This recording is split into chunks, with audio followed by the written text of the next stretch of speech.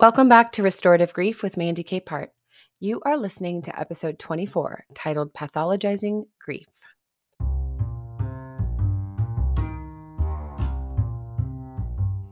This week, an article published in the New York Times caused quite a stir.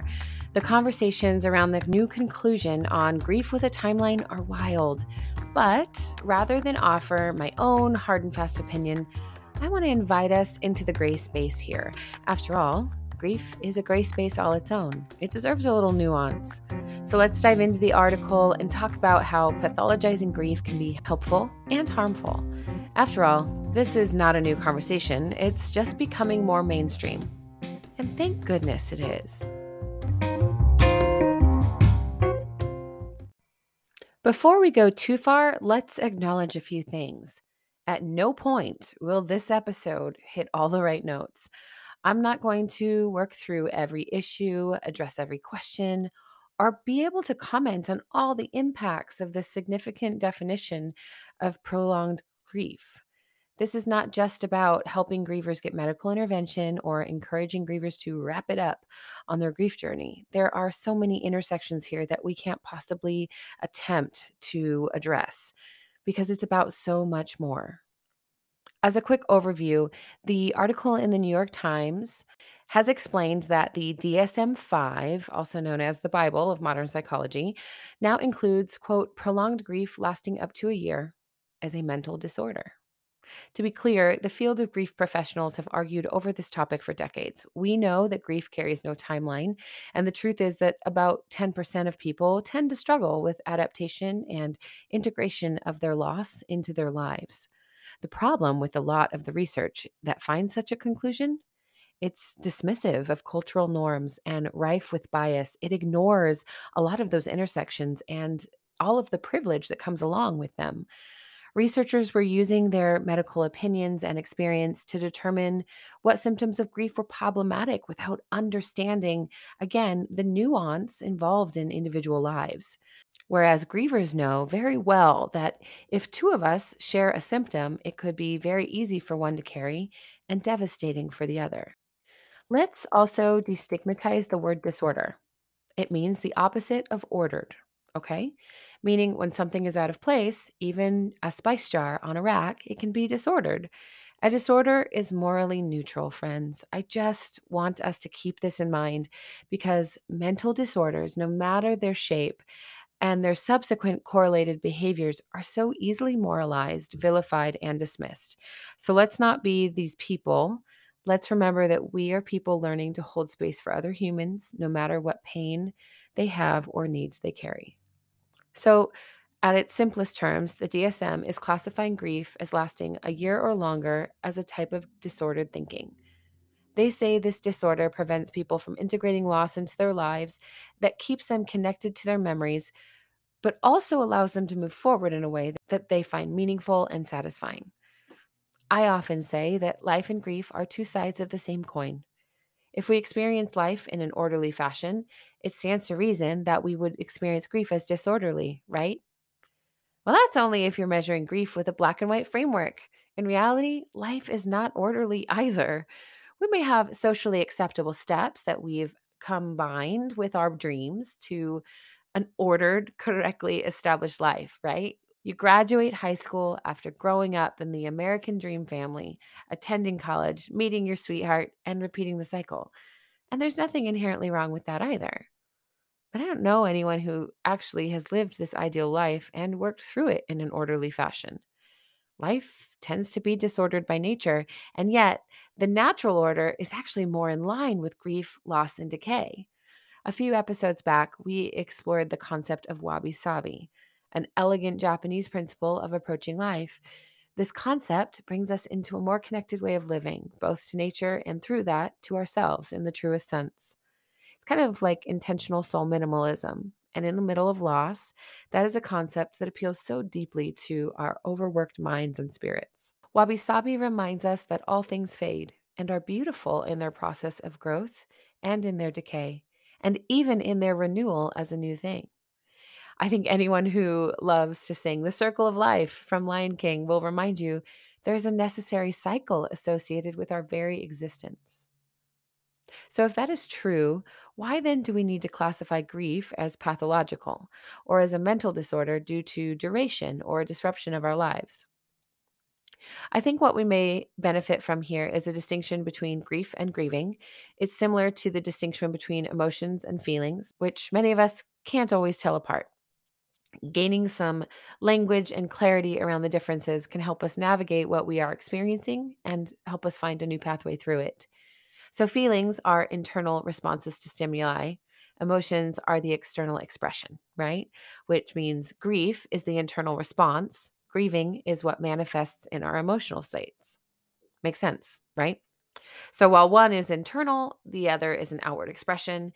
And ideally, the outward expressions tend to reflect the internal state. But when we ignore grief or ignore our internal states, maybe we've minimized or pushed them aside, or simply decided we can't deal with something because there's too much going on. We lose sight of our internal state and we tend to wonder where those outward expressions are coming from. There's a disconnection between the two. Our insides feel awful, but our outsides may look like calm waters, or vice versa. Or maybe our emotions feel and look like a tidal wave. And sometimes grief is exactly that wave, ready to drown us when we thought we were handling our loss so well. And honestly, we probably were. There have been days and entire weeks in the last 6 years of my life without mom that felt like a tidal wave. And I've been keenly aware of my grief the whole time, intentionally processing and holding space for myself as much as I can. I would call those sudden waves expected, but that's because memories are powerful and can be as real as the chair beneath us when they emerge unexpectedly. When our outward expressions do not match our internal states, whether that is intentional or unintentional, we are out of alignment. We could easily call ourselves disordered because there is a whole being within our physical body that requires alignment to function and to engage our lives as we intend. And if we are whole beings, mind, heart, body, and spirit, then we need the reminder of how to care for each part of our whole. Grief distracts us from finding realignment. When one area of our being hurts the most, sounds the loudest, and gets the most attention, that's a reasonable response. I think this is where we get into the mud, classifying grief as a disorder after a certain time frame. It can be helpful as well as harmful. If you're the person with a steady support group in your life, one who knows they're grieving and is actively looking for ways to process the loss and find hope, then your ongoing misalignment is already somewhat clear for you. While you may not yet feel empowered to move forward or have total clarity about what works well for you, your attention to that griefy center of your life is your secret sauce. You are doing the work no matter how small the steps seem. And it might take a really long time, but that's okay. But if you're not the person with a steady support group, you can experience an isolation that deepens your grief. And I think this is where so many of us exist, wondering if anyone can handle us, handle our story or our pain, and eventually concluding that most cannot. We assume, often rightly so, people don't want to hear about our story or cannot hold space. So we quiet our pain and try to push through our days. Before we know it, a year has passed, and we feel just as confused and hurt as day one of the loss. This is the point where diagnosis, quote unquote, might be helpful. When you've been conditioned to stay quiet and alone in your pain, an outside perspective could be a boost to your confidence. This may help you find what moving forward looks like for you, as well as teach you some methods of creating the steady support you need. But it can also be very harmful. For those unfamiliar, grief appears as a mental problem to be solved. If a quick visit to the doctor and a prescription can heal our pain and help us create normalcy. And this is the point where grief supporters tend to check out. They might now, with this new diagnosis, too easily assume that if you have professional help, they no longer bear a responsibility to your relationship for deeper connection or understanding or compassion. Of course, we hope this is subconscious.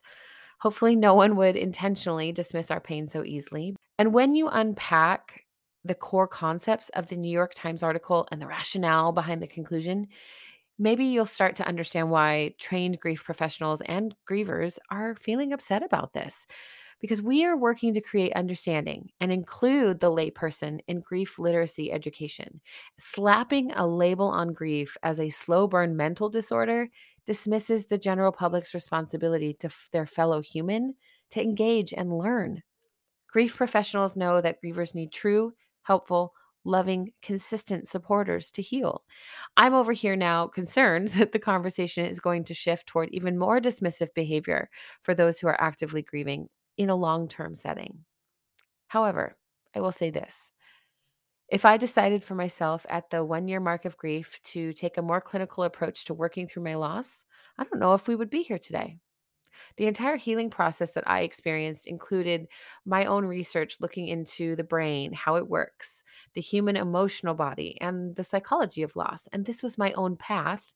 And it took me over a year to start digging into those topics in the first place because of grief brain. Grievers struggle to read, often for years, and comprehending even the simplest topics can be a nightmare because of brain fog, and that alone can elongate the grief process simply because we can't focus.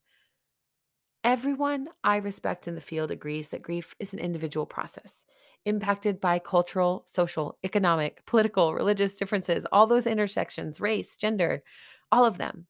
There are variables we cannot even begin to comprehend in a person's grief story, and that's just it.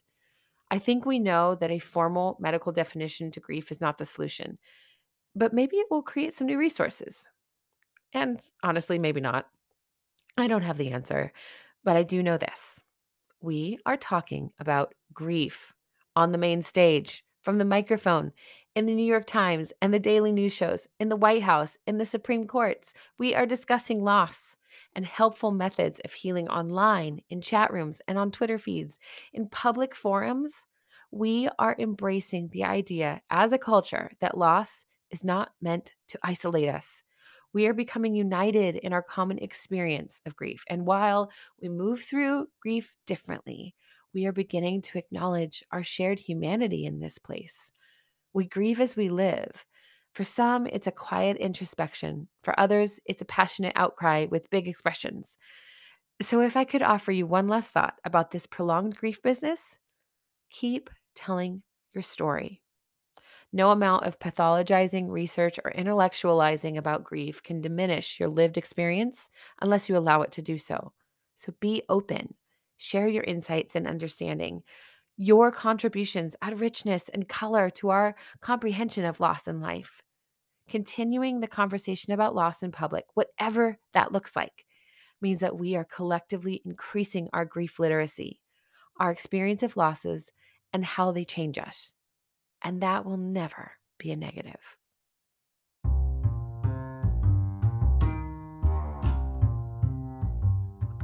Thank you for listening to episode 24 of Restorative Grief. It is safe to say that we are navigating some uncharted and yet familiar territory this week. Increasing grief literacy in the world is the reason I started in this field. This morally neutral life event we all experience brings no conclusions, other than the fact that we are woefully underinformed about the meaning of life and how the world works. The article this week, however, triggered so many people. Some of the responses I read were accusatory, fearful, or just plain enraged, while others were quietly curious and thankful. And there's no right response. But if you were like me and experienced a trigger, consider it to be a small waving flag from your heart. You might be experiencing some misalignment internally and need a little support for your healing journey. That's me every day. So if you think that might be true for you too, I want to remind you and welcome you to join our Restorative Grief Project on Facebook for some insight about your triggers, your alignment, and some tools to help you move through the fog. Talk therapy, medical intervention, social support groups, journaling, and all the like. These are necessary and powerful methods of interrupting the unhelpful narratives we internalize in seasons of loss. And no matter how long they last, each method is meaningful. So please don't allow any news outlet to tell you otherwise. If this is your first time listening to Restorative Grief, I just want to thank you for showing up and sticking it out. This was a longer episode for me, and I get that. We would love for you to subscribe and leave a review wherever you are listening. Maybe share this episode with someone you know who was just as riled up as you about that article. It might be helpful to hear another perspective on the thing and diffuse the bomb, if you will. And one last thing. Please remember, the only solution for grief is to do the work of grieving. Thank you for listening. I'll see you next week.